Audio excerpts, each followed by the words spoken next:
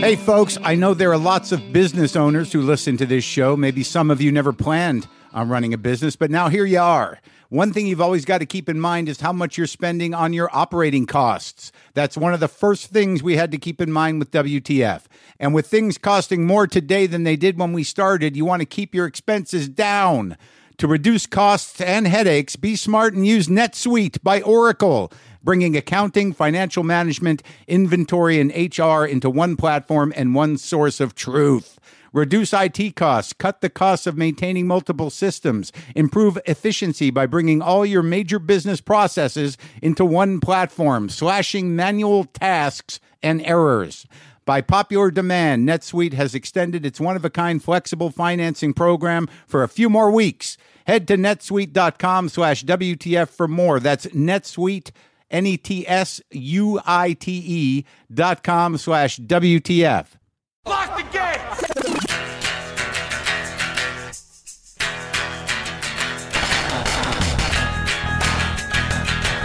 All right, let's do this. How are you, what the fuckers, what the fuck buddies, what the fuck nicks, what the fuck stirs? How's it going? Are you okay? Is everything all right? Did you get over it? Did you get it checked?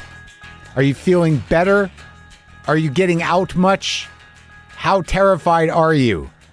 Are you in the midst of an existential tailspin? Where are we at? What's going on?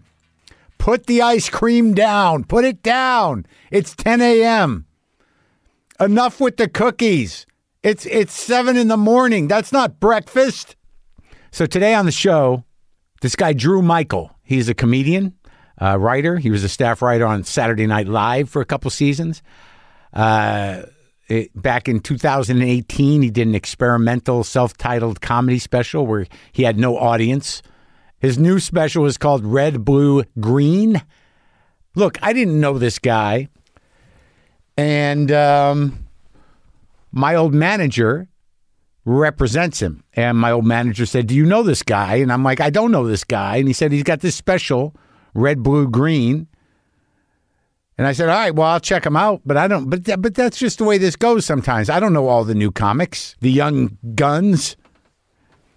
But I watched this guy, and, you know, his groove was familiar because there's only a few guys that do that at any one time. I used to be one of the guys that did that. Maybe I still am. There's a type of comedy, a type of tone that I think I was a little more aggressive about when I was younger. The I can see what you can't see tone. I watched this guy, and, you know, I saw something familiar, something I related to, and I thought, okay, I'll talk to this guy. So he's here today, and we had some issues, and I'll get into that in a second. So I talked to you about Buster. Yeah, Buster's still on. He's good. Bounce back. Thank God. I gotta quit leaning on the cats. Do you know what I mean? I gotta just give him a rest. Hyper focused. There's a lot going on though. It's very awful that Saget passed away, and as most of you know, I posted just all the talks we had. We had 3, and he was so funny and so nice and so just a great guy. It's very sad. And I'm going to go to the funeral. And I generally don't go to funerals. I don't know why.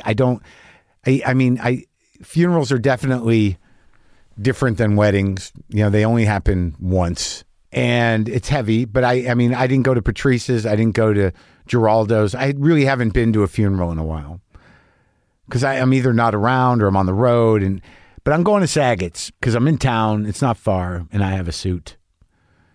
I have a black suit. As an adult in show business, you have a black suit.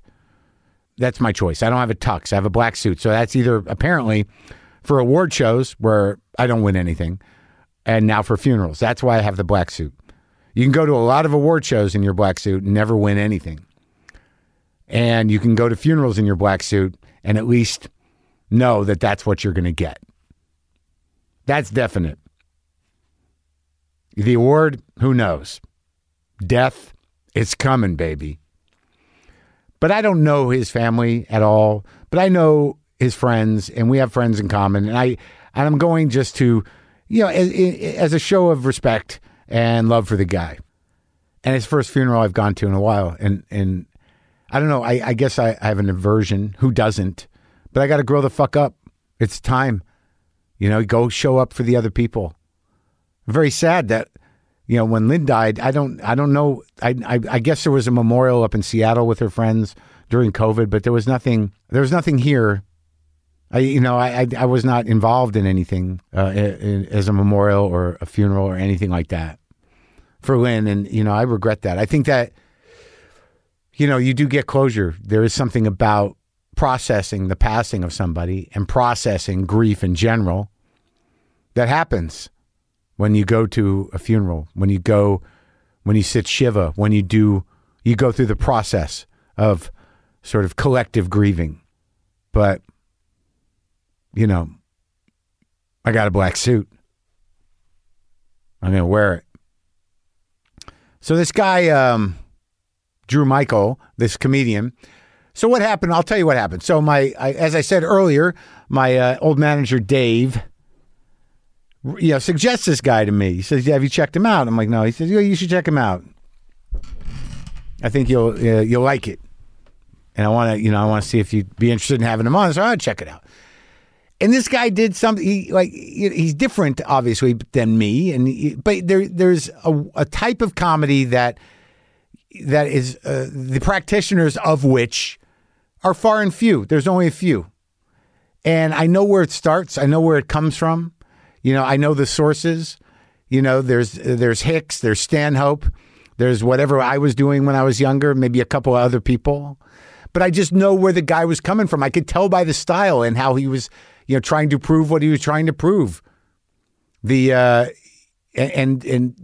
sort of lesson teaching of the tone. And I watched it, and there's a couple of great bits in there, and there's the ending's interesting. But I just felt there's some stuff in it that was familiar to me, and I got a little squirrely about it, and so I did some Googling, and I found some stuff that made me uncomfortable. And I told Dave, and he told this guy Drew, and Drew was like, "I'll talk to him about it." So there is some stuff. There is some discussion of either parallel thinking or not knowing something has been retread. I stopped short of calling Stanhope to say wait, do you know this guy? Have you watched this? Am I wrong? Is there something? Is this? Yeah. But it doesn't matter really. I was diplomatic about it, and the special ends well. And as I said, there's some good bits in it, but I don't know if it was because it sounded familiar to me because of what I used to do or what I do, or whether or not it's just. He's the new guy doing it. Who knows? But we get into it a bit, and he's a very smart guy. The special is called Drew Michael, Red, Blue, Green. It's now streaming on HBO Max, and this is me talking to Drew. Sometimes I wish I paid more attention in school, or in some cases, any attention at all. There are probably a lot of things I could have gotten more out of, like literature, and now it's probably not in the cards to go back to school and study the classics. But luckily for us, there's a new podcast called The Foxed Page that dives deep into the best books of all time. This is basically like the best possible college English class, but more relaxed and fun. No pressure of grades or needing to prepare something to say in class. It's only the books you want to read and know about, presented by best-selling author Kimberly Ford. Everything from Cormac McCarthy to Madame Bovary, from classics like Frankenstein to modern hits like Lessons in Chemistry. I love Ireland, but I missed the boat on James Joyce. The Foxed Page has a 3-part series on Dubliners, and that's a pretty great starting point. Want to get the most out of what you read? The Foxed Page is for you. Get it now wherever you get your podcasts. True.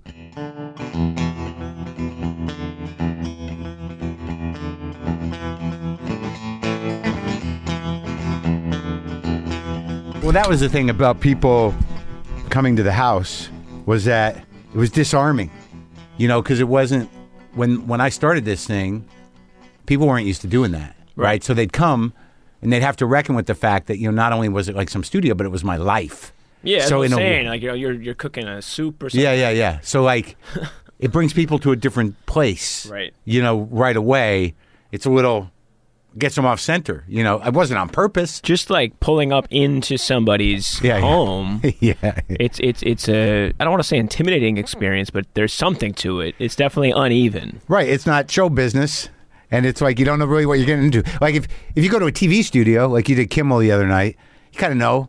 You're going to go to the dressing room. There's going to be some snacks. Yeah. Someone's going to talk to you about the thing. Right. But when just driving to a guy's house, it's sort of like, I don't know what's going to... Well, I didn't even know that there's no one else here. Like, no. There's no one running... No.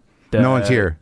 No one's running the mics. No one's running the soundboard. No. It's just me. Yeah. It becomes an issue when people bring people. That was my whole big idea was like I'd get this separate building and people could use the bathroom out here. And if they brought people, they could sit in that other room. But I don't like it.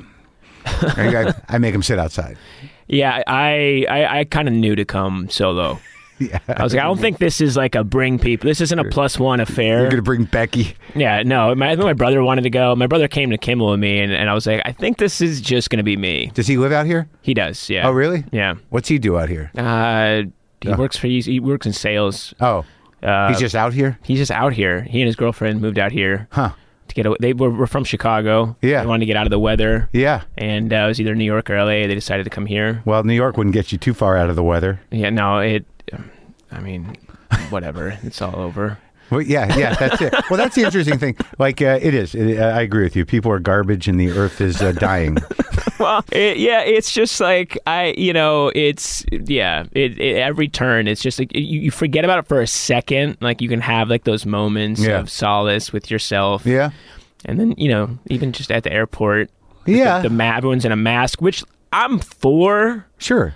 Like on a germ level, on a people are gross level, like cover your face. Sure. But it's a harbinger. It's like it's an omen. It doesn't look good. It's not an omen. It's here. Yeah, it's an omen for a second from now. It's not a sign. Yeah. This is how it's going to be. Yeah, right. Yeah, but it was weird, like I watch you and then like I'm like, I know this. Like because you do what I do kind of, not in a bad way. There's only a couple of guys that talk about themselves that thoroughly and think about the world that, sort of engaged and angrily and cynically. I just related to where you were coming from. Sure. Because I can see how you built yourself. Yeah, I'm sure you can see that. The way I would put it is like if we were videos at Blockbuster, we'd be on the same wall. Yeah, the one that no one rents. the weird, small cult wall of aggravated Jew comics. Yeah, right. Jeff's picks. Yeah. Yeah, Jeff the angry guy, the brooding guy. Do you feel yourself getting territorial when someone comes along and either echoes some of the same themes or same impetus for what you're doing?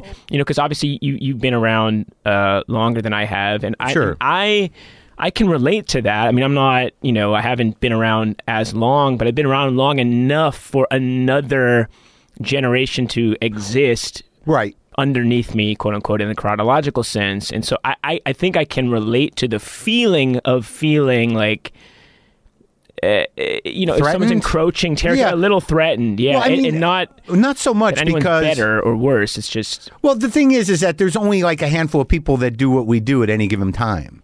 There's not a lot of people doing, relatively progressive, cynical, cultural commentary. It just isn't. Right. And there aren't that many people whose heroes might be Hicks or Stanhope or whoever, Louis, whoever, moves you in that direction towards sort of an angry revelation type of comedy that isn't, at this point, there seems to be a lot of that going on in a kind of hackneyed sense in the anti-woke crowd. Right. But that's different. They're taking it a different direction, and it's not really humanistic, even in a sort of a Hicksian misanthropic way. They seem to be taking some of the worst parts of the people we're talking about without the weighted humanity, without the levity, without like the thing that makes it what it is. It's like and those types of comics that you're talking about, the ones that inspired people like me and also the other kinds of people you're talking about. I think what they generated a kind of backlash that has now, it's kind of been like reverse engineered, like where people are looking at the linchpin of those comics is like they generated this kind of uproar.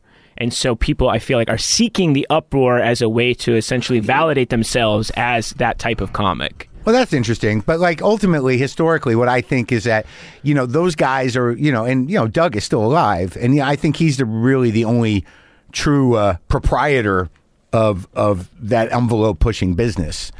But, no one, Hicks is a comic phenomenon. He's a myth among us. Mm-hmm. He generated very little uproar. He had a hard time making a buck in this country. Yeah, sure. So, but, getting cut from Letterman and the religious right backlash. Yeah, but that was still very small. Sure, relatively speaking. Sure. But I think what you're saying is probably true in that the drive shaft of fuck you-ness has been co-opted and misdirected. Well, yeah, I mean, even on the small scale, I mean, it doesn't matter when you're watching a Hicks clip on YouTube and you see the crowd turning against him and you see him saying, Hitler had the right idea, he was just an underachiever. Yeah. You see that kind of acrimony existing between the audience, and the fact that he was overlooked makes people say, okay, so if I'm also neglected by the mainstream, I must be doing amazing. Yeah, it's a badge of honor, right? It's a badge of honor. It's a marketing tool. Right, but now, and we're getting into the weeds, I just feel that, anti-woke anger is the new hack, and a lot of unfunny people can cop the disposition and then blame their lack of ability to get work on the fact that they're just too, But it's all promotional. It's all. I get that, but it's only going to work with a small bunch of people. It's promotional, but I mean, there's a bunch of secondary anti-woke dudes that are not going to get work unless they're touring with the primary anti-woke dudes.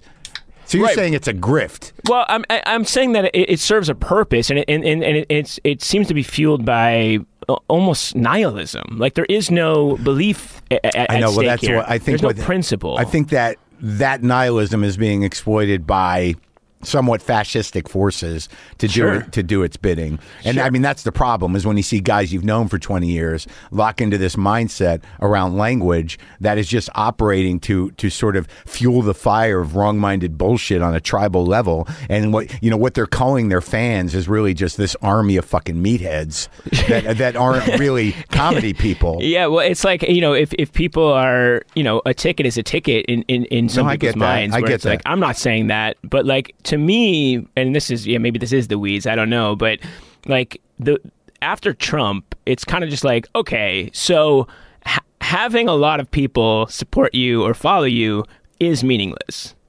But does it mean that you're saying anything good or right or correct? No, it just means you can get through to them and they'll give you money and you satisfy some broken part of their fucked upness and elevate it. Yeah, you're speaking to them on an emotional level without it being emotionally complex. You validate them. You're activating a part of them. But the thing that is concerning is that, I've been doing this bit on stage about like, I'm not one of these comics that you'll ever hear say, like, right, fellas? Because I don't even know what you guys do. I'm not you guys. Who the fuck, hears right, fellas, and goes, yeah, that's me. You're doing something wrong, right? So, like, because me, like, I don't identify with hardly anybody. I get, I can get things, in common with some people, but I've sort of, like, fought to have my own self. Mm-hmm. And that is what you're supposed to do, right? To actually be a free thinker. So if we got into this racket, to sort of get our thoughts, which I think is what you do. You do that, and that's why I did it. I didn't get into this because I felt like I was an entertainer.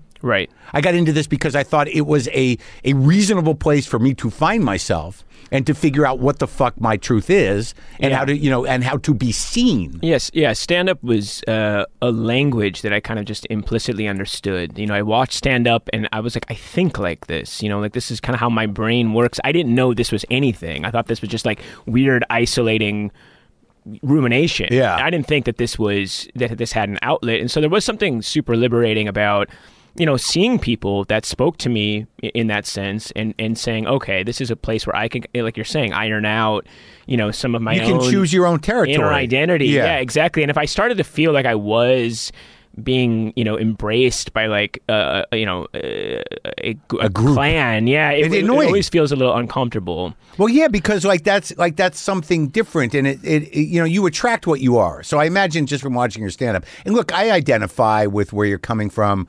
in terms of having, selfish parents, philandering father, that kind of stuff. Right. I mean, I had that, but I didn't have the hearing thing, but we can get into that. But like that, my point was like that there's some sort of tribalization going on, and that right now there seems to be a fine line between, mainstream, comedy shows and rallies. What I always got into it for was to sort of have a small audience, work the shit out, and have a revelation each show, for myself and for other people, and to get somewhere.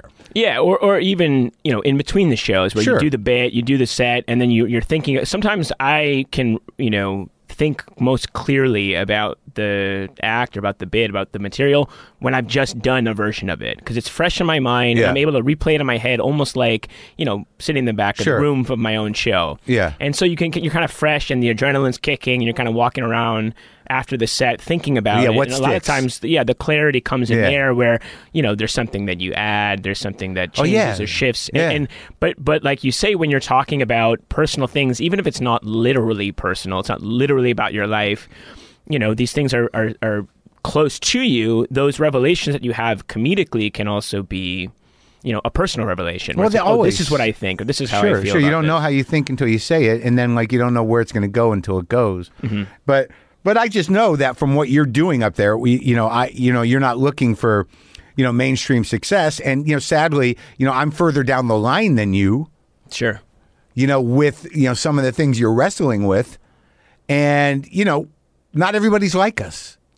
so that's going to be the weird kind of crossroads. It's sort of like you have to accept the fact that people are laughing because they're like, "What the fuck is this?" Sure. And then, and then you're going to have to accept the fact that, how different we are. And then you start to accept the fact that, like, I'm sharing these emotional handicaps in an effort to, figure out who I am, but also in an effort to be seen by like-minded people. And I continue to do that. But, like, there's nothing simple about what you're doing. Right. Or what I'm doing. And you've decided that.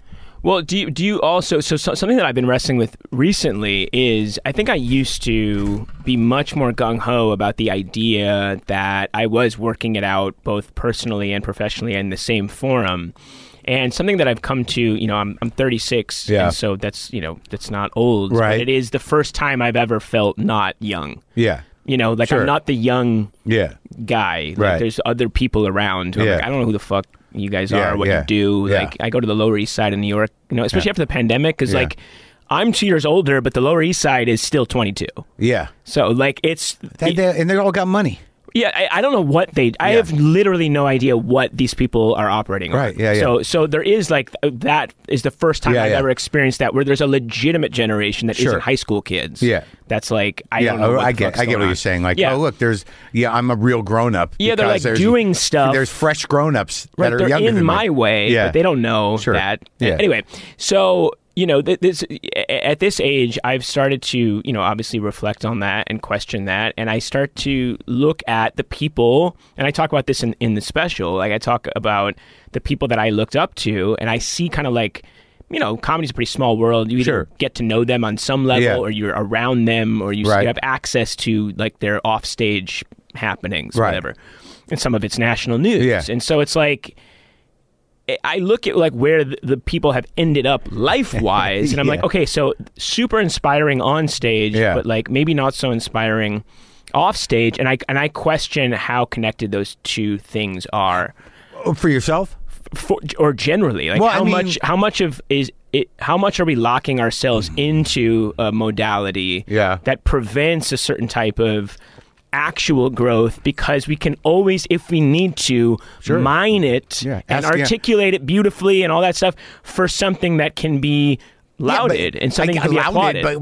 But not necessarily, like, it's a risk, with somebody like you or me that, like, you don't know. I mean, like, you seem to be doing okay right now. We'll see how it all lands, right? But depending on who you are, how you handle it, it will become a shtick, or it won't if you don't let it. And it seems that you're compelled to go beyond that. Like, I watched a special, and I have very specific opinions of it, because you and I are coming from the same wheelhouse in a way. I paid a different type of attention to it, because I could sense.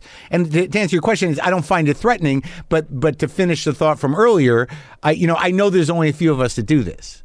And so when I see somebody doing it, I'm like, there's a part of me that's sort of like, what the fuck is this? But then I realize like it's not the easy path, and there's not that many people that do it. So just hear them out. But it is funny the comparisons because like I know when I'm paying homage to certain things that I've taken in as I've gotten, through this life. Mm-hmm. Like I know in the last special that I did, End Times Fun, that my, giant closer, where Mike Pence blows Jesus, that that really isn't my particular style right now, but it is a tip of the hat to Hicks. I know that structurally, and I do come from that, and I did do that at some point, but I'm highly aware of it. Sure. Like I know when I'm watching you that when you talk about Fallon the way you do, that I watched, we all talked about Leno. Hicks did a fairly extensive bit on Leno that was even more brutal than yours, but the same criticism of the same job by a different guy. Similar criticism. Yeah. I mean, but it's definitely that's a conscious homage. That's it, for sure. Where it was something I riffed.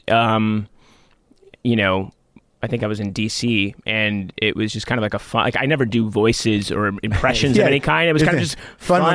When you do it once, right? And you're like, you can kind of do it, but like if you do it on an improv, you really lock in. But then sometimes with me in voices, anyways, like when I try to lock in, it's a little trickier. Like when I'm like, yeah, no, it's not. Like I'm not doing a bang like on the money impression. I'm doing the vibe. Yeah, exactly. And so it was fun. It was silly. I mean, like I was essentially calling him a sycophant. Hicks's whole thing was the artistic roll call bit, where he's saying like he's selling Doritos, doesn't need the money. But the weird thing is like that if you can criticize that, but that's all of it. Right, so you're standing against this flood, right? This tsunami of mainstream entertainment, saying "fuck you," and no one really gives a fuck that you say that, except 3 other "fuck you" people. But ultimately, you're going to find yourself having to navigate that world. Yeah, no, right. I mean, even when I posted on Instagram that I was doing Kimmel, all the comments were like, well, what about Fallon, or all this kind of stuff. Yeah, and well, so you set yourself up for that. Yeah, no, exactly. Like well, so then there's a question of like, okay, these are what I think. This is like my actual thought. It's so easy to throw stones from the outside, but then I'm also not trying to self-sabotage. I don't want to deny myself. Are you not? I don't think so. I mean, like, or at least I'm wrestling that. No, I see that, but because like what you do at the end of the special, I'm not talking about cinematically because I don't want to spoil that for anybody, but because I think it seems that whether you intended to or not, because you directed this thing, and we should get into some background with that stuff, but the thing that like stuck with me, like the one joke that I was concerned about, it doesn't matter really, but I ended up Googling the punchline, and then it took me to took me to Zizek, which I imagine you've read him or seen him. Yeah, no, I'm familiar with Zizek. Yeah. I mean, the thing you're talking about, and we could talk about it if you want, the Titanic bit? Yeah. Well, it's so weird to me. Like, I thought, like, there's a couple bits in there I thought, like, did you rush this hour? Like, were you pulling back from, like, because I know you did an hour recently, right? Not too long ago. 2018.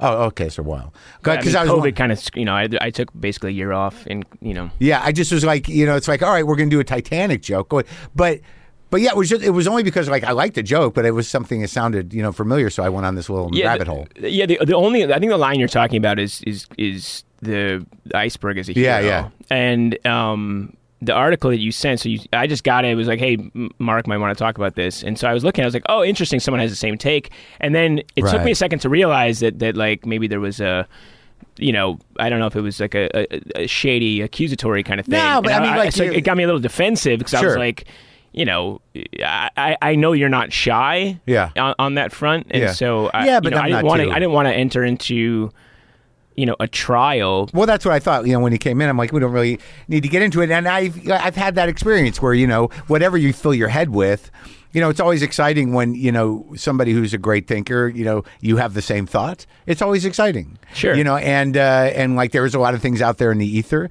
and that thing is not a tremendous, like it's not that like I could see how somebody else. It's not an impossible thing to think. I mean, especially the initial. I mean, the specifics are mine, but like the underlying premise of like this relationship wouldn't have worked. Doomed. Yeah. Like well, that's not. You don't need to know Hegel Yeah, that's the to get that. You know, I don't need to know Hegel for anything. Yeah, But- yeah. but yeah. It's just one. Yeah, I have never tried. Yeah, I can't do him. I've tried, but I can't.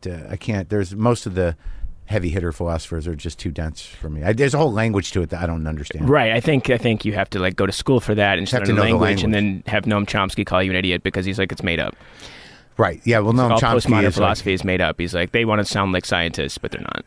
no, it's all a So game. it's like all right. Yeah, so it's like philosophy. But this is the left. This is the left. Right, exactly. Yeah. Philosophy, psychology, theology, metaphysics. It's all sort of like an attempt at understanding. Yeah, I mean- Science and math are different. No, but I think there's an interesting thing to say about that, especially when you're coming, doing comedy from a position of sharing point of view and Yeah. sharing perspective and insight, and not just making an observation of what's in front of you, but certainly, actually yeah. doing some rumination and some thinking Right. about what's going on. There's going to be overlap, Sure. And I would say I put out 4 hours of material total. I have That's good. through albums and specials, but I'm just saying and on my second one, there was one line that I did that bothers me to this day because it has that kind of overlap with a Stanhope line. Yeah. And it's like I don't need it. I didn't need it. I didn't Yeah, but it's- see it and say it. Yeah. I said it, and later was like, oh, that's similar. Try to change it. Try to manipulate it.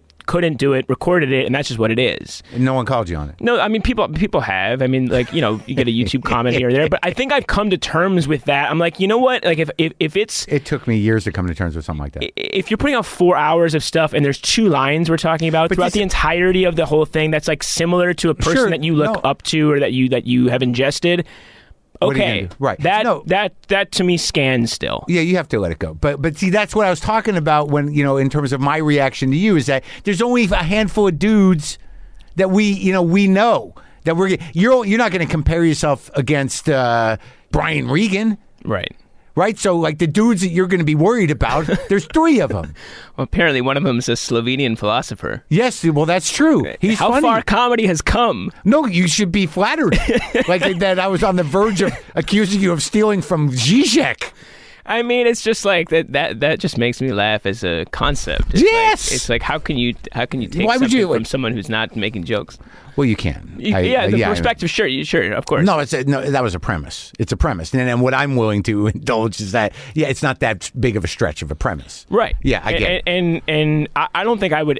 The irony of that, I mean, I had a tag to that bit about how Revolutionary Road is essentially the rest of sequel it, the of what would have relationship. come out Yeah. of that relationship, and I had seen that on a blog, and so I was like, Oh, really? Man, So you let it go. Yeah, so I didn't I do get it. it. So that's just how I am. I'm not looking to No, I get it. score on No, no. anything that. I know. And if you're a smart guy and you're trying to figure yourself out and you're trying to figure the world out and you're trying to build your point of view and you want to read smart people, you're going to fill your head with stuff, and that's just the way it goes. And, Yeah. and a lot of that stuff influences the way you think. I know that there are drive shafts that have even been very useful to me over time Right. that weren't necessarily mine, but eventually you build your own and it evolves. Yeah, exactly. Yeah. I'm willing to concede all of that. And Sure. I don't think that is any kind of No. detriment even. I think it's No. just kind of the function of Art. the modality. And, sure. So, but you are from Chicago? Suburbs, yeah. Which suburb? A suburb called Deerfield. Deerfield? You know it? Why is that the Jewish part? Or is that the There's a few Jewish parts. Highland Park? Or is there Highland Park is Jewish. Yeah. Lake Forest not so Jewish. Yeah, Buffalo Grove pretty Jewish. It was that area. We went. Yeah. yeah. Because I have some close friends or like family friends there, but you grew up. It's just you and your brother. Yeah, a younger brother, and then our 2 parents, and they split when I was 12. My brother was 9, Oh, really? and but they both live. They both live in the area. Yeah? and they don't talk to each other. Do you talk to both of them? No, not currently. I don't know. Neither of them? Here's the thing. Here's the thing. I really want to go here, but I don't know how comfortable I am putting this on blast. But Well, how about like if we just leave it around the stuff that you discuss publicly? okay, So, what did your father do when you were growing up? he's an attorney. Oh yeah, Yeah. Was that like and your mom does what? She was an art teacher, Oh. but she's retired. Was she ever an artist? She paints. Yeah, my mom was a painter too. She paints. She got back into it. She was married to a guy who nobody liked, and like literally nobody. Like he had no. Not just you. No, well, certainly not me. But like none of my mom's family. Like there was not a single fan. Yeah. And so it was kind of like How old were you when they got married? Yeah. How old were you when they got married? That guy? 20. I was 20. So you're a grown person, and you had to deal with it. Oh, yeah. No, yeah. I was grown enough, for him to scream at me. Oh, yeah. Yeah. The second guy. Not even the original guy. No, he I don't mind. I won't say his name, but I don't mind. They're still together? No, they got divorced when I was. My parents are both twice divorced. Like they were each other's first. They keep trying, huh?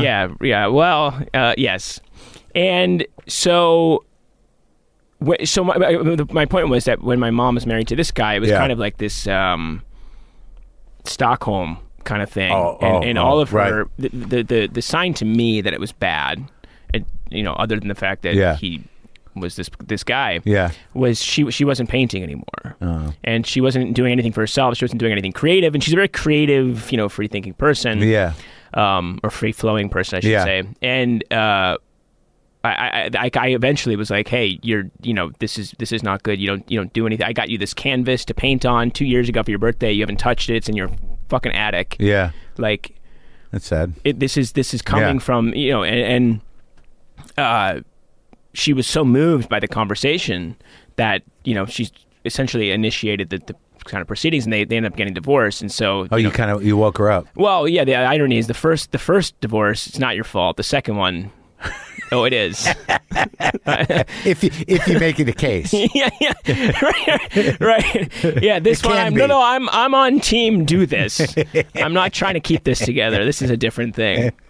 Yeah.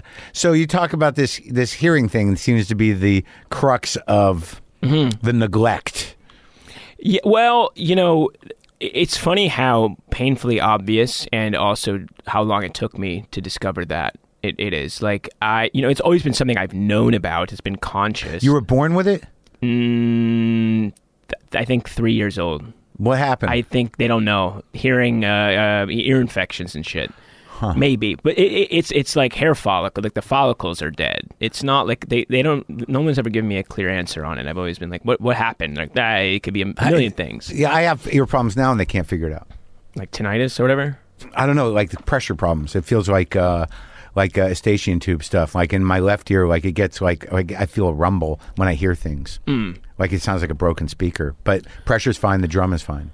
Okay. Yeah. I don't know. Yeah, I'm not. Not doctor? Yeah, that was really it's the only reason I had you over. Yeah, well, I could leave. I had MRI yesterday. Yeah. So, well, they'll probably tell you more than I can. But I was... No, I want you to look. When I was... do you have one of those things? Do you have the... My dad did. The lens he was thing? A doctor. One of those things. A little light. Yeah, the light, but it's like that little conic shape thing. That there's all types of attachments to the lights. The conic thing is just I've seen them all. Yeah. All right, go ahead. No, 3 years old. Yeah, and I was prescribed hearing aids, I think, then, or maybe when I was 5. And the way my parents tell the story is like I just didn't want them.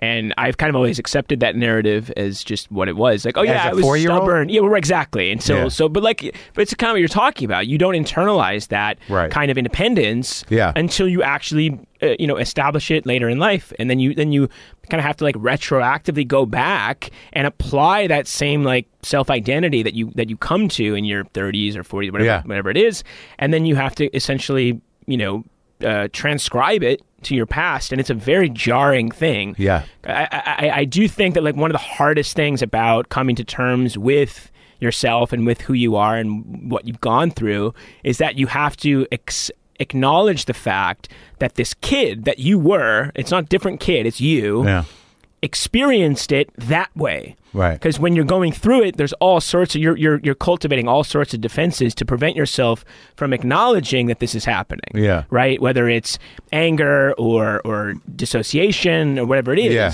And then if you are trying to reconnect with yourself, you have to go back and look at yourself as that kid and say, no, he was going through that. It wasn't this other thing that he had imagined. It was this. It was neglect. It was isolation. It was pain. It was agony. So it's horrible, like to really, that it's almost like this weird, almost narcissistic empathy experiment where, I have to, place myself into myself as a 5-year-old or a 6-year-old, in these points of trauma and experience that feeling of horrible pain and lack of control. I don't know if it's narcissism. No, it's not though. narcissistic. I mean, self-involved, maybe self-centered. But there's like a judgment attached to that, and I'm not trying to be all new agey about it, but it's like self-involved, meaning like in a literal sense. Okay, yes. well, how about it's an experiment in time travel? It is. Yes, through. Okay, you don't have to label it self-centered or self-aware, but it is an attempt to excavate your heart from the younger part of yourself that felt it being broken. Yeah. No. Right. I mean, and I don't think like connecting with yourself or exploring yourself is inherently, a self-involved or selfish. No, I don't mind it. I spend it, and I only meant narcissism in that you're literally looking at a reflection of yourself based on what you think you were going through at that time. So I wasn't using it in a clinical sense. I think I was using it just in this, like the exercise the Greek sense, of it. like the narcissist. Almost. Yeah. Only that it's only a sad kid that's in the mirror. Looking back in the pond or whatever it is. Yeah. No, right. But even that, it was very easy for me to categorize my childhood as sad, but it was a much more difficult phenomenon to like feel that. Yeah. And let myself know what that sadness feels like. How'd you do it? A lot of therapy. Really? Yeah. I was seeing a therapist regularly, and then we started going twice a week. How old are you? Currently? When you went to a therapist? Oh, I mean, I started going when I was 13. Oh, really? Yeah, but then it was kind of on and off. After the divorce, right after the divorce? Yeah, pretty much. Like, you need therapy. That was one of the. I think I don't know your if I problem. did it. Right. They're like, you need therapy. I was like, you need therapy. Yeah. But yeah, no, but I would say only recently have I fully like committed to it, like the last few years, where I was going regularly and then it up to twice a week, and then my therapist recommended doing it 4 times a week. That's essentially psychoanalysis. Old school. Yeah, it's just so it's interesting, and something happened over COVID that was kind of a revelation. Because of the hearing thing, I can't do the whole sit on the couch while the therapist is behind you, because if I can't see you, I mean, this is different. I have headphones on right now, but if I can't see your mouth, it's very hard for me to hear what you're saying. We experienced this earlier. You were trying to tell me which way to go. Yeah. I didn't know. I couldn't hear what you were saying. So if she's behind me, I can't hear what she's saying, or I'm stressed out. And you don't have hearing aids now? I do. Oh, I do, but it's not perfect. Right. Yeah. They're in there deep. Yeah. The new kind. Have you done any research on this? No. Yeah. No, they're newish, and they came out in like 2008, and I was a pretty early adopter. I was by far the youngest person. I would go to the audiologist. It's me and people who like can't hold their heads up. It's right. It's. Was it like a miracle? I had played with a different kind before, so it was maybe like a more of a gradual slope up. But yeah, I mean, I couldn't get by. I couldn't do this. I couldn't do anything without him. I couldn't have lunch with friends. Yeah. It's not even like I could do it. It would just be so fucking stressful, and I would be working so hard. But you never learned. You never had to sign or do any of that. No, because stuff. I kind of straddled worlds. Like I faked it, dude. I didn't wear hearing aids till I was in my early 20s, like 2021. Really? Yeah. And so you faked it. For whose sake? Your parents? I don't know. That's the thing. I just did it. Like it was just it. I didn't want to acknowledge whatever that meant, and I was never, forced or encouraged. Or I mean, I encouraged that they suggested it. They were willing to do it, but it was really up to me, which I don't think it should have been. But it was never. There was no programs. I was never linked with any sort of social workers who specialized in this stuff, or speech pathologists, anything like that. I think part of the problem was, and this isn't even me patting myself on the back, I think I excelled in pretty much everything that I did, just on a material level. Yeah. Like my grades were always A's, and I was I played baseball and I was good at baseball. And so I think if I was getting F's, they'd be like, what the fuck is going on? And then we have to diagnose something. But you sort of you double engaged, to compensate probably in a way. it's so funny to now think about what I was doing because at the time it was second nature. I didn't think this was anything. Yeah. This is just what, I would have to sit. But you wanted to be at least normal. You knew that. I did want to be. Yeah, that is a very hard thing to say and think, but it's absolutely true. Like it's hard in the sense that it's emotional. Yeah. I very badly did. I didn't want to be different, and I didn't want to be a burden. Right. Like even saying what, Yeah. like asking people to repeat what they said. Yeah. I would feel like this. And maybe it was all in my mind. Yeah. There was this like resentment toward me for making them repeat what they just fucking said. Right. And so I didn't want to do that. And so I would fake it. I would act as if I heard it. I would. So you were constantly projecting what you thought people were thinking about you? Like, like I'm annoying if I say what, and Yeah. And they that would, because I never talked about it until maybe I was 18. Wow, that's a long time. So people didn't know. Yeah. So like if I said what, they thought I was either stupid or not paying attention. Yeah. So they would get annoyed on those grounds. Yeah. But like, nobody would. My friends aren't like true assholes. Like Right. if they knew, and certainly as we've gotten older, they look out for me in that way, which I'm appreciative of. But yeah, that is a major source of all this shit. Like that, whatever the level of disconnect and the fighting with myself, and just even like this kind of unfortunate irony of like craving solitude and also hating it. Right, because like I wanted to get away from people because they stressed me out. Because I had to be working 10 times as hard to try to ascertain what was going on, and so I just wanted to get the fuck away. I felt relaxed when I was at home alone, watching TV, playing video games, looking at porn on the internet, whatever the fuck it was. Yeah. Like, or even in my room, just like talking to myself. Yeah. Because I think I might have said this on stage before, but you never mishear yourself. Yeah. Your inner monologue says something. You're never like, wait. Yeah, the problem is when you have two going. Oh no! Believe me, you can get a bunch of voices out there, but I crave that kind of solitude just to give me some relief from the stress that came with being with people. But then at the same time, solitude is incredibly hard for me because like I also crave connection. Well, that's like it's a perfect recipe for stand-up. Well, because you can hear yourself. You decide what's being said. People hear you. Right. And you have complete control over that thing. Right.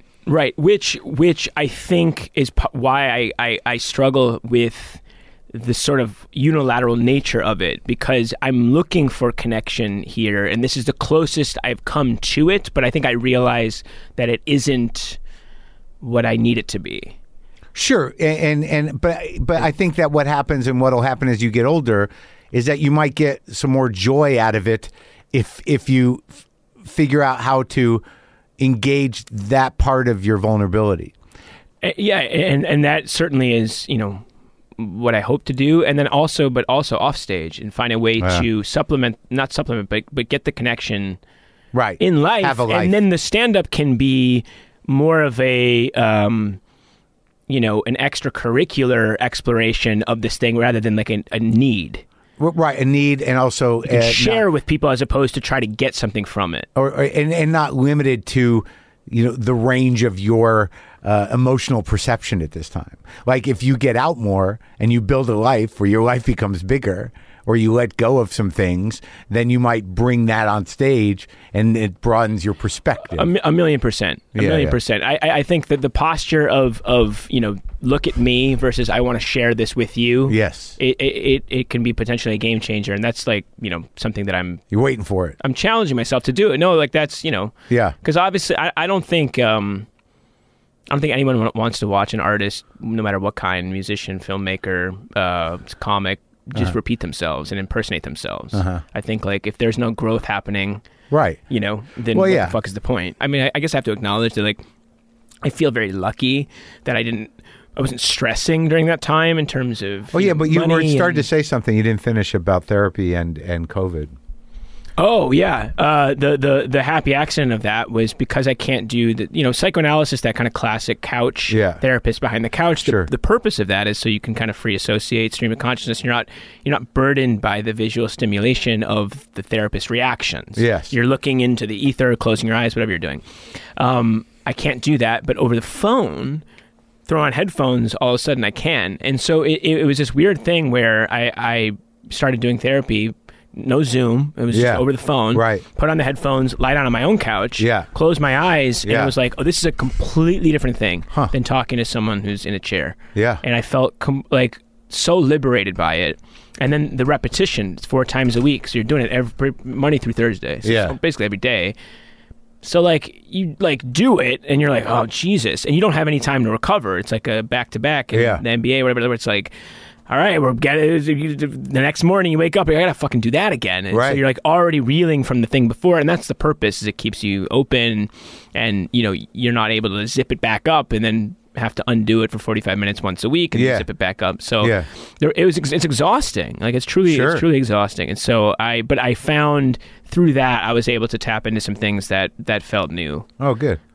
That's good. Yeah. And so, okay, so you do well in school, and then where you go to college?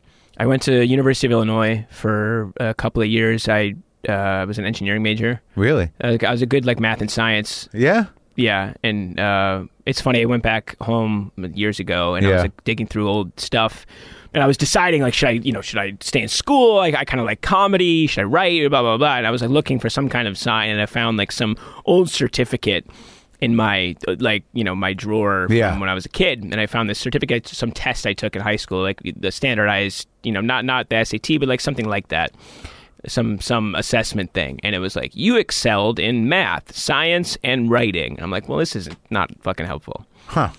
Well, one of them was. It was just like which is there? Am I better at one? Should I follow something? It's like, well, you could do either of these if you want. And so like, you didn't finish?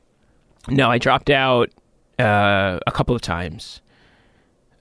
I had a rough go in college. I didn't know what the fuck I was doing. I took all these AP classes in high school, and so I was like a sophomore when I went to college. Like academically, and like I didn't know how to be a person. I couldn't hear anybody. I was so lost. And so I didn't go to class. I played Madden, got high. I discovered weed, and that was kind of it. But then slowly I built myself up. Did better in school. By my first semester junior year, I got all A's, and then I dropped out. Yeah. And I went back, dropped out again, and then I moved back home. Was taking classes at Deerfield? I was staying. I was working at the Cheesecake Factory, doing open mics, and I was doing. I was in school up there at University of Illinois Chicago. Yeah. And then it was too much. I was like, these 3 things I can't do. I can't work. Cheesecake? I can't do cheesecake, comedy and class. Yeah, the 3 C's. And so I was like, I got to pick 2. And so I was like, well, I can't not work. So I dropped out of school. That was the last time. And then just started doing open mics and moved to the city. And then that was kind of how. Then I started wearing hearing aids, and that was like kind of when this part of my life started. And so when was that? 2008. Really? Yeah. Now, like, who do you see as your generation of guys? Because I've never seen you before. I don't know why, but you ended up in New York. No, we've seen each other. I did a guest spot for you. I want to say 10 years ago at Bloomington, Indiana. Oh yeah, yeah. I like that room. Yeah, it's a good room. Jared wanted you to see me, and I think I remember what he said. You said, I think you watched me. Yeah. And then like you went back into the green room. You're like, somebody's listening. Or something like that. And then I think I saw you in Chicago. You saw me at the main stage? Those were always pretty fun shows. Main stage, yeah. Somebody asked you a question that I thought was awesome. This woman shouted out, she's like, when are you going to enjoy your success? Yeah. That's a hard heckle. That's hard. There's no quip for that. There's no like. I like that you remember the heckle, but not my response. I think you kind of just were like, yeah, I'm trying. I am. Yeah, I don't think. But I'm saying, you don't think you had a haymaker for that? No, of course not. I don't have a haymaker for anything. You got them in there. They're in there. No, yeah, I guess so. But it usually it depends on the moment. Like I can't think of I don't have like a list of things that I know use as retorts. I hate crowd work so much. Do you? I hate it. I absolutely hate it. I don't like it because if you really for someone like me, because I do like to communicate, and I can get, and over the years I've gotten pretty open, so there are moments where I'm like, sure, get me real. Let's get off of this. What do you want to do? I'll engage. Well, let's do it. But the problem with it is like that tone, conversational me, which is funny, going back into the act. Yeah, right. Then, you're kind of fighting with yourself. Yeah. You know, if you have real good crowd work, you can't go back.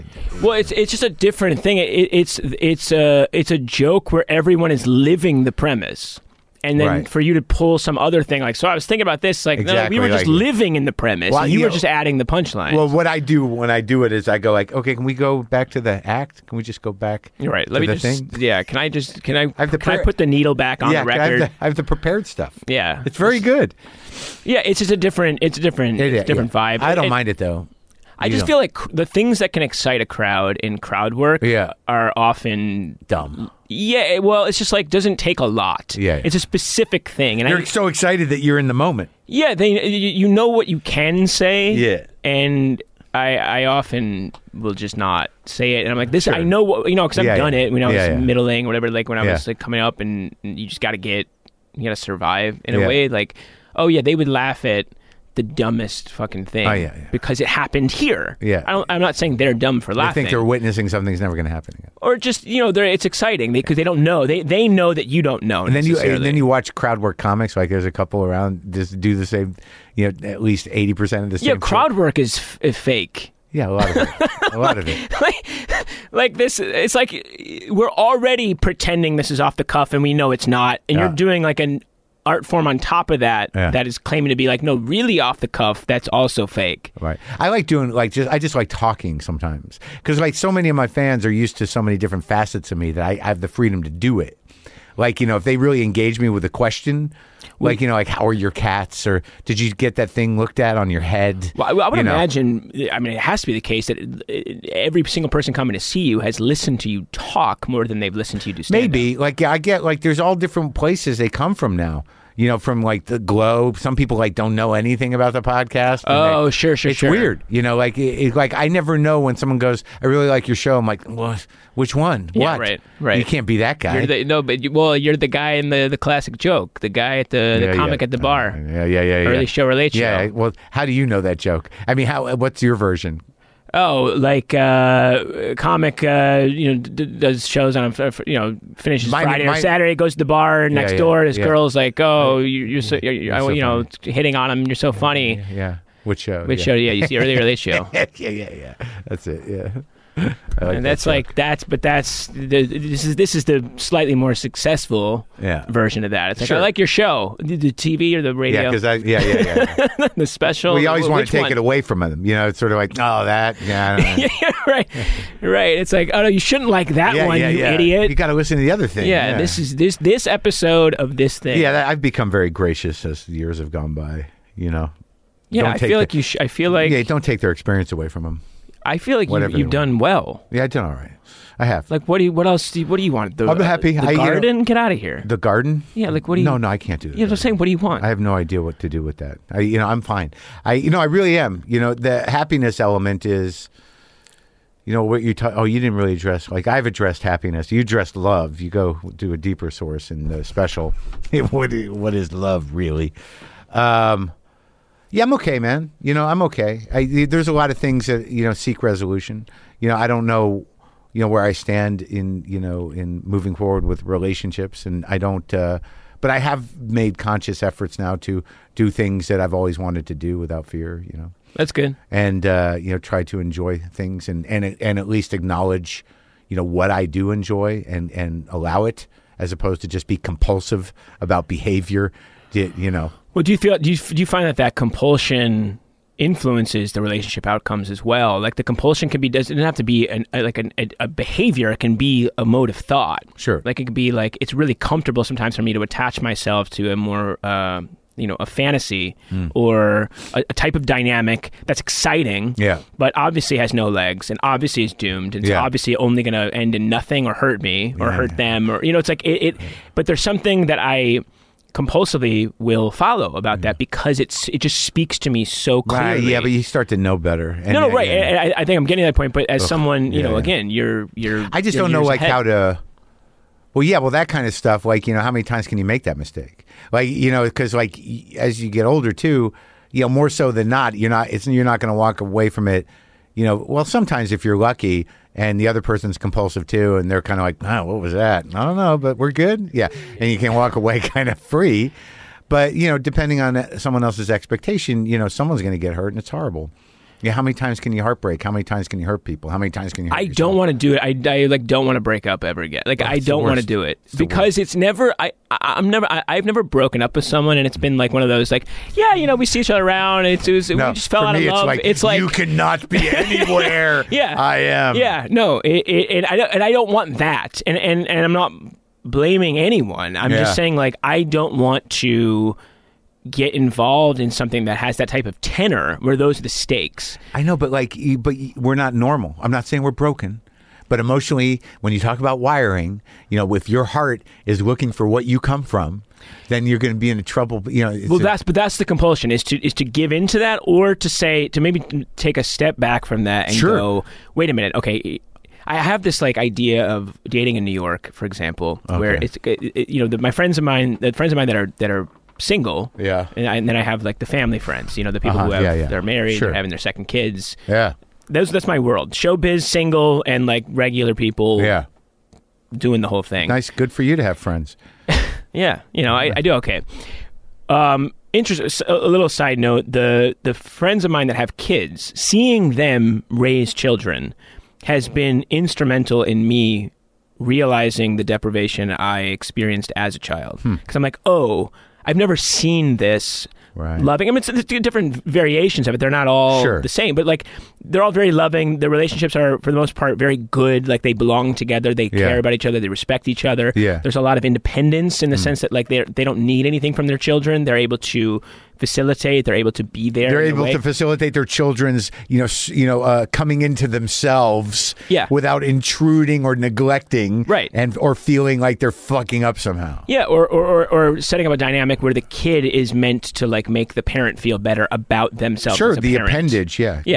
You're just your parent's appendage. The narcissistic, narcissistic parents just make you an arm. Yeah, they can't need you to make them feel good about themselves. Right. So I see that, and it's been pretty instrumental in me, you know, realizing things about myself. The special is dedicated to, at the very last card is dedicated to, you know, it's 10 different names, and those are all my friends' kids. Those are all my friends and one of my cousins' kids. Yeah. Because I feel like they have truly shown me, like, you know, what it could have been or what it should be or so on and so forth. That was a slight side note. But the single show busy art scene friends in New York, there is this kind of thing where we're all like fucked up in a similar way, especially, you know, actors, comics, musicians, directors, performers, people that need to be showcased in some kind of way. I do think it comes from, you know, like, or at least it goes hand in hand with this idea of like longing for someone to reach back or something like that, or chasing the thing that is unavailable, so on and so forth. And so I have this image in my mind of dating in New York, which is like everyone is chasing after someone who's chasing after someone else, who's chasing after someone else. And it just goes on like that, this kind of recursive loop of people reaching out for someone who doesn't give them the time of day. And I was like, what if we all just turned around and there's this person who's reaching for you, who's available, who doesn't make it hard. There's no fucking games. There's no, are they going to text back? They just do it. Yeah, and it's and they like you, but on merit, not just because you're anyone, but because they get to know you. And it's like, that feels so fundamentally different from what I'm used to. Sure, but that's it's romantic, and I like it, you know. And but like, where's the flaw? There's no flaw in wanting that, but like my experience has been, you have to then be comfortable with that other thing not being satisfied, and what that's going to do. What does that do? Yeah. I do wonder. I'm like, can we have this, but then also give me like 3 days out of the month. Don't ask questions. They're not going to be infidelity necessarily. It's just going to be something. But here's the thing. You know, once you really wrap your brain around honest self-acceptance, you know, and get your needs in order, you can ask for whatever the fuck you want. Right. Yeah. It's a new world. And maybe you can get it. But like, you know, if you're constantly second-guessing yourself or have that shitty voice in your head, you're going to make all these assumptions, you know, moral judgments or, you know, judgments about yourself in relation to them or what they're thinking, that there's no way you can be like, well, look, I'm going to fuck someone else once a month. What are you going to do? You know, like after a certain age, if you got no kids and no real responsibilities, you don't owe anybody anything. What does it hurt to be that honest to see if you can do it? Right, but is there something alienating about that? Of course, well, maybe. Yeah, but wait, but the thing is, it may be alienating, but maybe not. I mean, you know, like if you're really talking about like sustaining something with somebody that, you know, who the fuck knows? Right. I just know Right. that I'm so fucking insecure on some level that I'm just going to do their thinking for them, and I'm going to do their judging of me for them, and I'm going to judge myself for them. Half the conversations I'm in with them, I'm making up. You know, like, you know, I'll jump Right. into the middle Right. of something that I'm having in my head with them, and they're like, "What are you talking about?" Like, "Oh yeah, right." Yeah, like you don't you fucking know what you did. You know what you that's exactly what you were thinking. Yeah, exactly. Yeah. So once you get that out of the way, you know, and really own yourself and say, look, this is the way I am. Once you like really are, you can be honest with yourself and self-accepting, and you have nothing to lose by being honest with the people that you want to be involved with, then there's a certain freedom in that. But it takes a lot to get there, right? Yeah, but I also want to make sure that my honesty isn't just Weaponized. Yeah, well, exactly. It's Yeah. not just me like repurposing, impulse as honesty, because like this goes back. What to do you mean impulse? Well, just defensiveness. No, but like I want to fuck someone or something. Like that's an impulse, and so to be like, well, that's just me. I got to do it. Maybe that was a bad example. Fine, or whatever it is, or here's a good example. or I'm going to shut down. Well, here's a good example. Like, you know, like I've been kind of, you know, I've had a rough go of it. You know, my girlfriend died, you know, a year and a half ago or whatever. And, you know, it was the beginning of something great, and it didn't happen because she got sick and died. And I never really had any very good relationships, you know, in my whole life. Mm-hmm. They two marriages, none of them, they didn't work out. Now, you know, and I was a monster in a lot of them for probably the same reasons you've been a monster. Insecure, yelling, whatever, jealous, whatever. I don't know if I've been a monster. Oh, I've been a monster. Yeah. I'm sorry to project. No, it's okay. But It comes with the territory. Sure. But, you know, like now, like I know where I'm at, and I've seen something horrible, and I felt, you know, like I didn't ever want to break up with anybody again either, and then somebody dies or whatever. That's horrible. It's horrible. So, but like now in this situation I'm in now, where it's sort of like, I don't know what I've got in me, and I don't know if I can handle this or that, but like, you know, this is where I'm at. You know, I'm heartbroken. I'm very, you know, wary of moving forward with something profoundly intimate, but I want to hang out. Right. But I don't want you to sweep over, ever. Right. Is that okay with you? Yeah, it's the. It reminds me of a Jason Isbell line. Oh, yeah? Heart like a rebuilt part. I don't know how much it's got left. Sure. Yeah. But you know, if I'm trying to honor myself, and you know, outside of the like, well, I'm going to fuck somebody, and you know, like, you know, not the testing thing, but just sort of, this is what I can handle. And, you know, if you're okay with it, we can move forward. If you're not, I can't do it. Well, you could also need just time to heal. Yeah, That's of course. a pretty traumatic thing. Oh, it's horrible. Yeah. But you still want to, you know, have company and do stuff. Sure. And, Yeah. and on that level, it's like this. Well, But that's teaching me that. Stating what you're capable of is honesty. It's Right. Like, this is what I have room for. Right. And, you know, obviously, just because you're not ready, just because one isn't ready for Sure. the thing, Yeah. capital T, doesn't mean that they can't interact with people. But I can't think connect that's a with good people. place to start with what we're talking about, right? Sure. Yeah. But okay, so there's a difference between capacity, emotional capacity at Yeah. this time or Yeah, whatever, right. and like unpleasant kind of just like instincts that you might have just to you know, like for example, if your instinct is to diminish them or in an argument, like that can't be honesty. No, it's not. And like, That's but like, what I meant by repurposing impulse sure. as honesty. But one thing I know about being annihilated, you know, emotionally and mentally with reality, is that like a lot of that acting out bullshit, the stuff that you do instinctively to avoid whatever, you know, yourself, Right, feelings, exactly. You know, that stuff starts to tire out. I agree, and this kind of dovetails, in my opinion, to some of the stuff we were talking about in comedy. I feel like a lot of impulse is being branded as honesty in comedy, where it's like, Sure, the acting out, anger, yeah, and like, and where's being the honesty? petulant and being like, well, this is like I think there's a difference between. Like honesty doesn't mean literally saying everything you think at every time. That's not honesty to me, because like that's just shitting. Right, because like someone once said to me at an AA meeting, it was genius, because I told like I had shared something about telling somebody something, then I thought I was really working a good program because I was being so honest. And this guy comes up to me and goes, don't use honesty as a weapon. Right. Don't. That's what you said earlier. Yeah. Yeah. Don't weaponize it. But that's real, man. And You know? how it is. It's like I'm just preemptive. being honest. Yeah, man, and like, it's preemptive. That isn't honest. Like, and I think that's kind of what I start to talk about as well, or Yeah. I start to think about, Yeah. which is like this idea of honesty as saying what you think versus addressing how you feel. Those are two different kinds of honesty, and I think one is much harder and truer. Right, and the other one is actually stifling that. Yeah, like if you said something to me, Yeah. it made me upset, it made Yeah. me defensive, and I said something about you that was technically true. It's like, well, I'm just being honest. But what would be, I think, more honest is like I'm feeling hurt by what you just said. Sure. And maybe that's not as cool, and maybe that's, but that is the honest statement. But that's what's interesting about doing the kind of comedy that you do or that I do, is that, so much of it is that's what's under the surface of it, is that you're talking. Like lately I've been having this experience where I know the tone I'm talking in and the things I'm saying, where like I'm laughing, but it's so close to crying. Oh, yeah. And I don't mind it, but I'm wondering like, well, should I just be, is this okay? Is this like, what does this mean?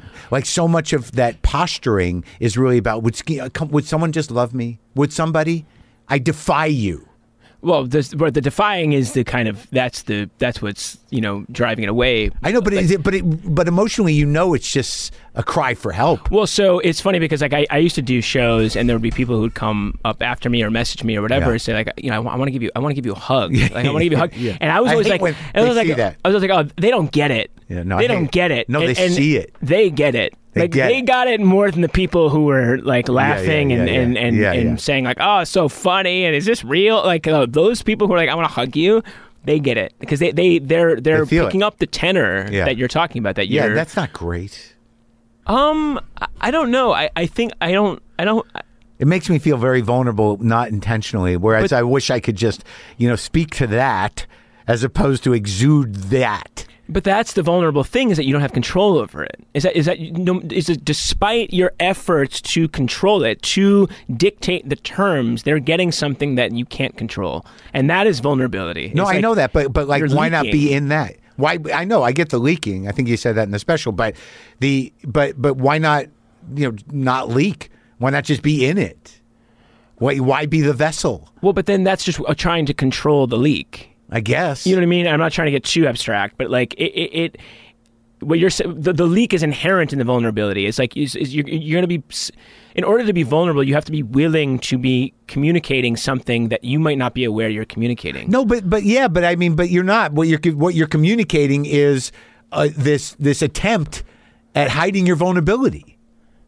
Because if somebody's if half the audience is laughing and then three people are like, "You okay?" Oh, you're saying why not just forget the facade and I'm not okay. Yeah. Well, but that's kind of, I mean, I do kind of, that at the end, yeah. Well, but kind of, or at least point to what that would be, and I think that like it is tough because you are trying to put on a show. Sure. Like you're not a lunatic. But there's people that put on shows, dude. There are people in our business who do it because they love the love. Right.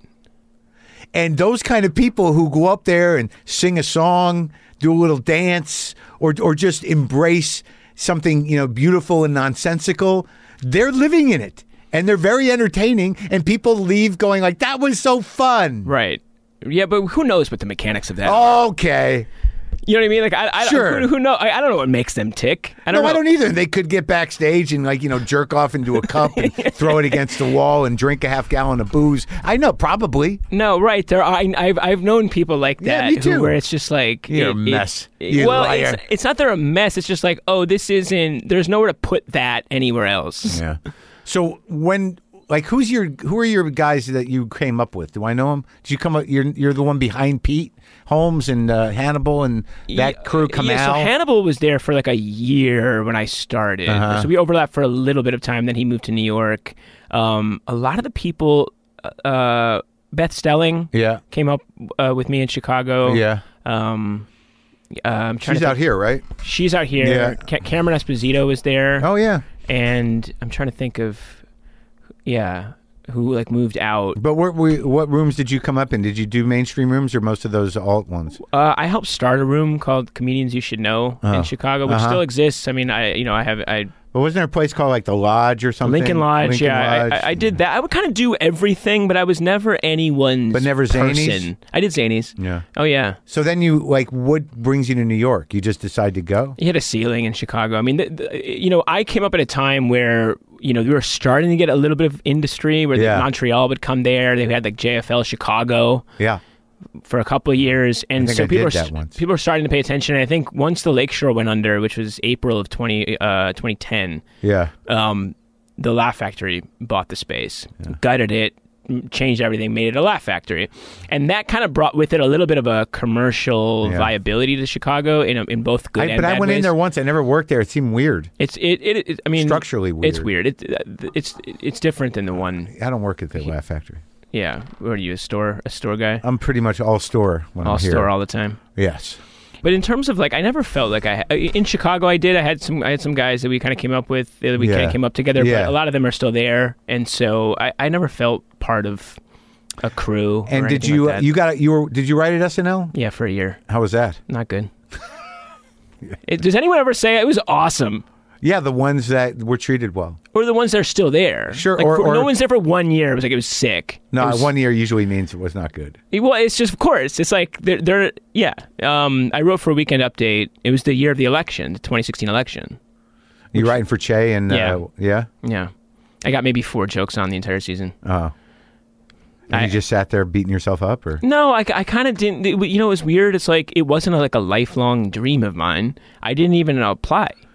I got asked to do it. And By so who? it was by Che. Oh. And so I He's a didn't. Chicago guy? No. No, Che's not. Che's New York. Oh, yeah. Che grew up like Larissa. Yeah, yeah. Or New Jersey. I forget exactly where. something, yeah. But so it wasn't like there. I didn't play any the let me stay here game. Yeah. Everyone dressed up. Not to sound like, but like everyone dressed up on Saturday would wear like a suit on Sure. show night. I'm like, I'm not Yeah. wearing a suit. I'm not even on. Yeah. No one sees me. I'm Yeah. in the writer's room. I'm in the office. Yeah. Who cares? Yeah. So I would wear what I'm wearing now. Like I don't dress like a schlub, but like Yeah. I'm Yeah. not. So that kind of helped. Yeah. Like I don't know. It was just stuff like that where I was just like, I'm not like giddy to be So here. was this stand-up's always been the thing then? Yeah, stand up has always been the thing, and that's something that is on its own kind of uncommon. So right now the push is you'd like to have a draw. Yeah, more so than now. It's just the freedom to do things kind of on my own. Like I don't want to be reliant on anyone, but I don't have fantasies of fame or massive anything. But like you're like for me, like I have, I can sell some tickets now and people know me. Yeah. Not enough. I can sell out the Vic, maybe and maybe Sure. do 2 shows. But That's great. yeah, that's exactly where I need to be. And I don't like I like this tour I'm about to do. I'm like, I don't want to do rooms over 800 people. Yeah, it probably starts to feel almost No, it's just like disconnected. you have to change your tone. You have to change your timing. Yeah, I did. I did an arena once. I opened for Aziz, and it was like it felt like I was. It felt like it was completely disconnected from people. Sure. You waited for like a wave of laughter yeah. to hit you from the back, and Yeah. it was yeah. Well, it's something you sort of like, okay, I did that. Yeah, exactly. It And was then you me, start to realize, like, well, these guys can do it because it's going to make a fucking fortune. Oh, sure. It's like, it doesn't, like, I'm too hard on myself to be able to be like, like, I'm just going to do this weird sort of stifled, version of me for this type of sort. Fortunately, that complaint is going to fall on deaf ears. No one's offering me an arena, but I don't. But you know what I mean? But you also like, I mean, I do think what you said something earlier, like the thing kind of chooses you. And I think that's true about the path too. Sure. It's like if you did an arena, it would almost be weird. Like, I did not a that I couple think of those oddball shows. Right. No, know. I'm saying like if it was like Mark Maron at the Madison and Square Garden, it's like, what is happening in the world? Yeah, that now? Mark Maron's at the. Well, it's just like, is everyone this now? Like, is that's crazy? Like, that's frightening. If that many people, no, it's not there yet. Everyone's just a comic now. no, right. Yeah. That was my kind of like inside dystopian projection. It was like every comedy show is going to be like a comic performing for people who are there the next night or whatever. Well, that's sort of how it starts now. Yeah. I mean, that's like that whole world of bringer shows was not around when I was a younger. It was I don't know what. But so to answer your question, I mean, like I there's just I'm very project oriented. Like I think in terms of projects. You seem to get things done. Well, it's just like I have, every hour I've put out, it's very much that structure. Like I'm building this hour, and I think it's gotten more and more cohesive as time has gone on. Yeah. But do the hour, find a way to film it that I think is interesting, and record it, put it out, promote it as much as possible. Move on, disappear. Like I'm not like a personality promoter. Comedy. Huh? But do the comedy. Yeah. Oh, yeah, work. And go back to work. Yeah. And so, like, the next project, I have an idea for something. Good, and so it's a matter of just, like, anything that can help me facilitate the kinds of things I want to do. I don't need to be in a Marvel movie. I don't need to be, like... Yeah. Selling. I like to do a little bit of the acting. How has that been? It's good, because, like, it's something, it was a dream, of mine to act. It was? Yeah, I mean, at some point, I studied a little bit of theater, but, I mean, I was always a comic.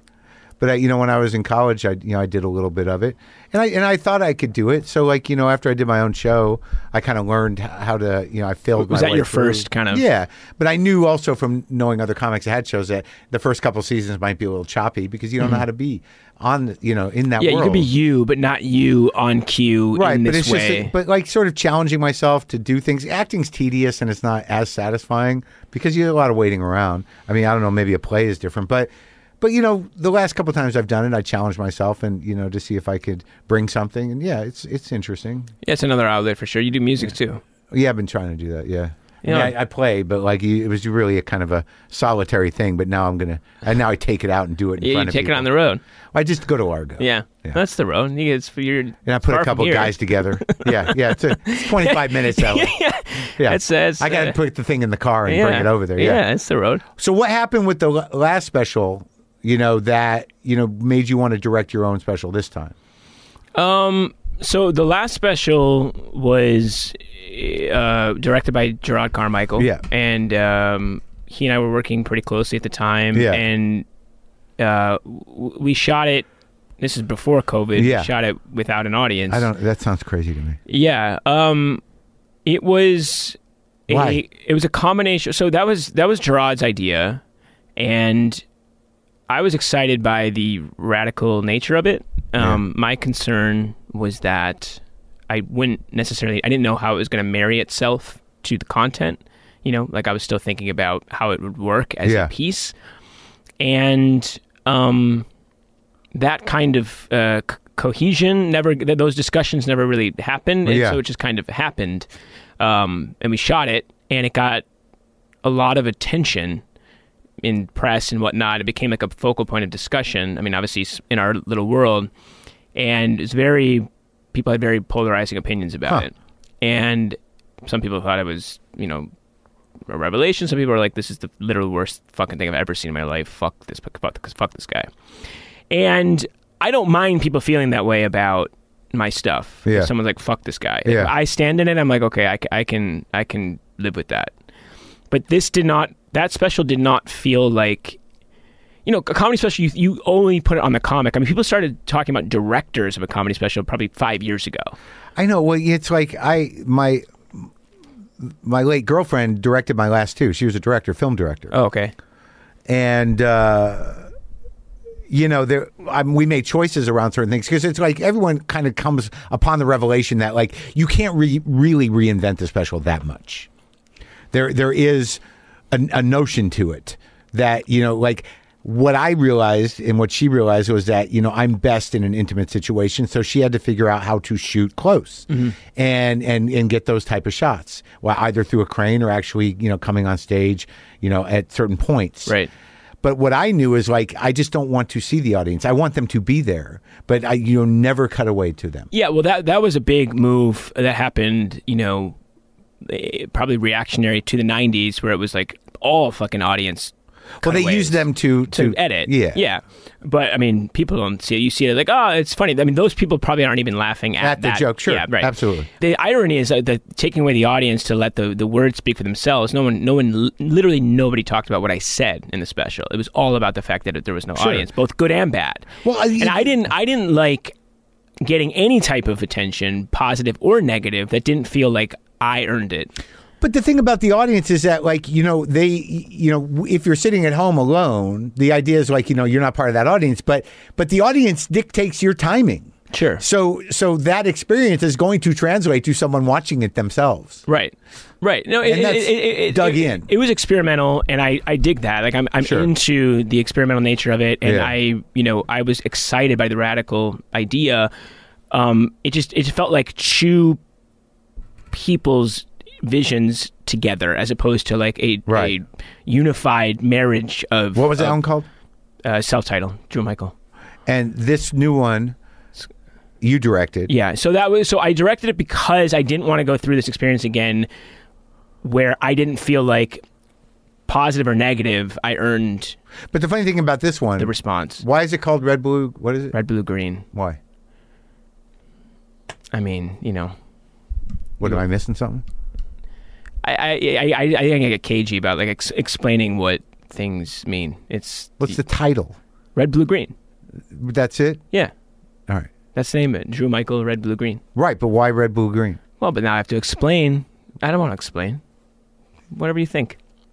But you know why. I mean, you have choices that you make, but But it's not revealed in the special. I'm not missing something.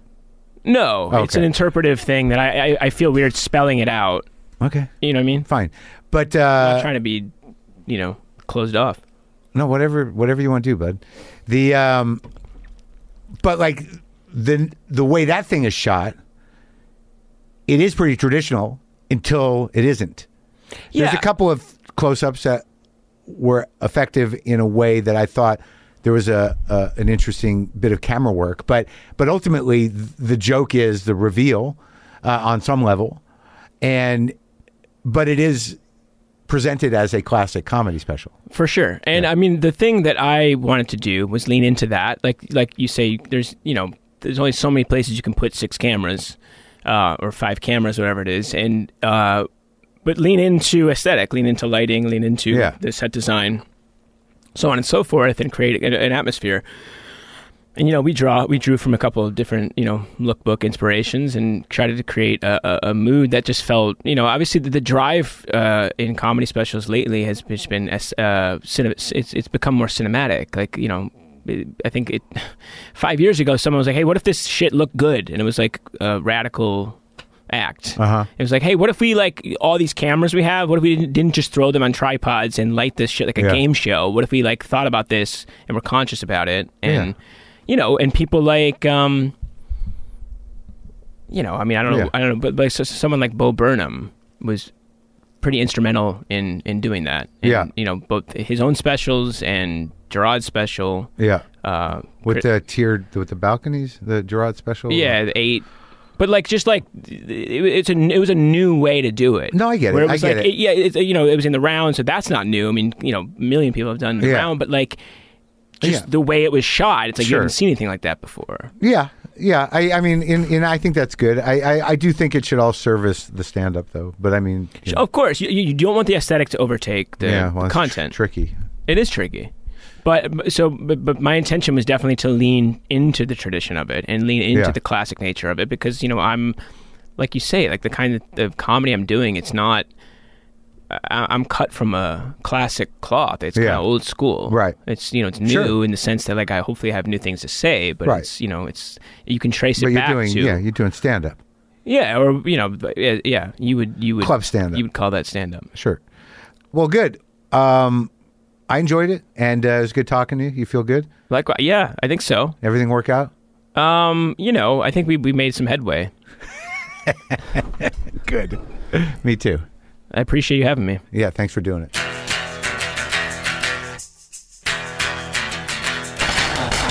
All right, well, that's that. I hope that wasn't too awkward or weird.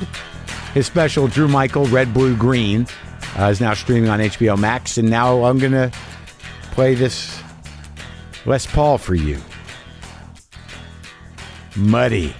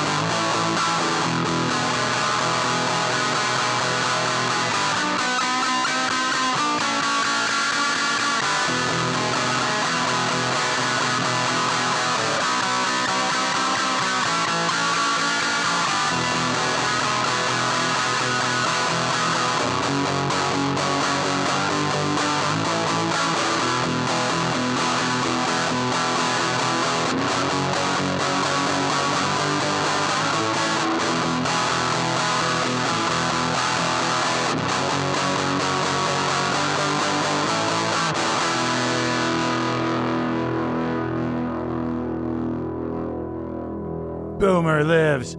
Monkey and LaFonda. Cat angels everywhere.